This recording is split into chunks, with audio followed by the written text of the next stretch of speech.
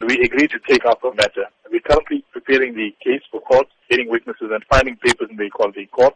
You will be aware by now that the health department has already apologized from their side, but that doesn't take the matter far enough. What really is the complainant seeking in this regard? The problem that the complainant faces with regard to the religion intolerance goes far beyond just her. You must remember, South Africa has entrenched racial quotas, which exclude Indians from the economy.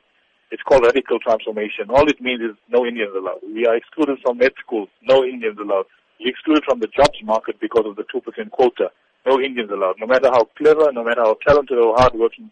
And this is just a symptom of this bigger cause of anti-Indian sentiment.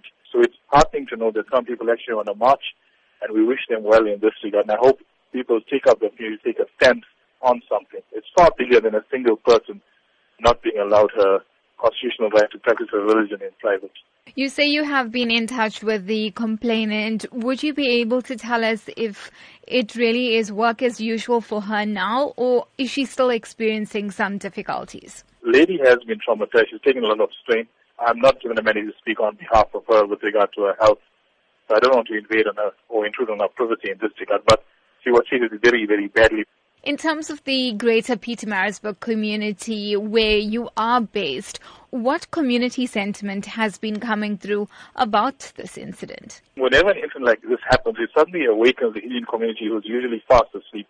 It's just time that people took a stand like in the past where Indian people built schools and hospitals for the community, still worrying about themselves and driving Lamborghinis and Ferraris and expensive private schools for their own children.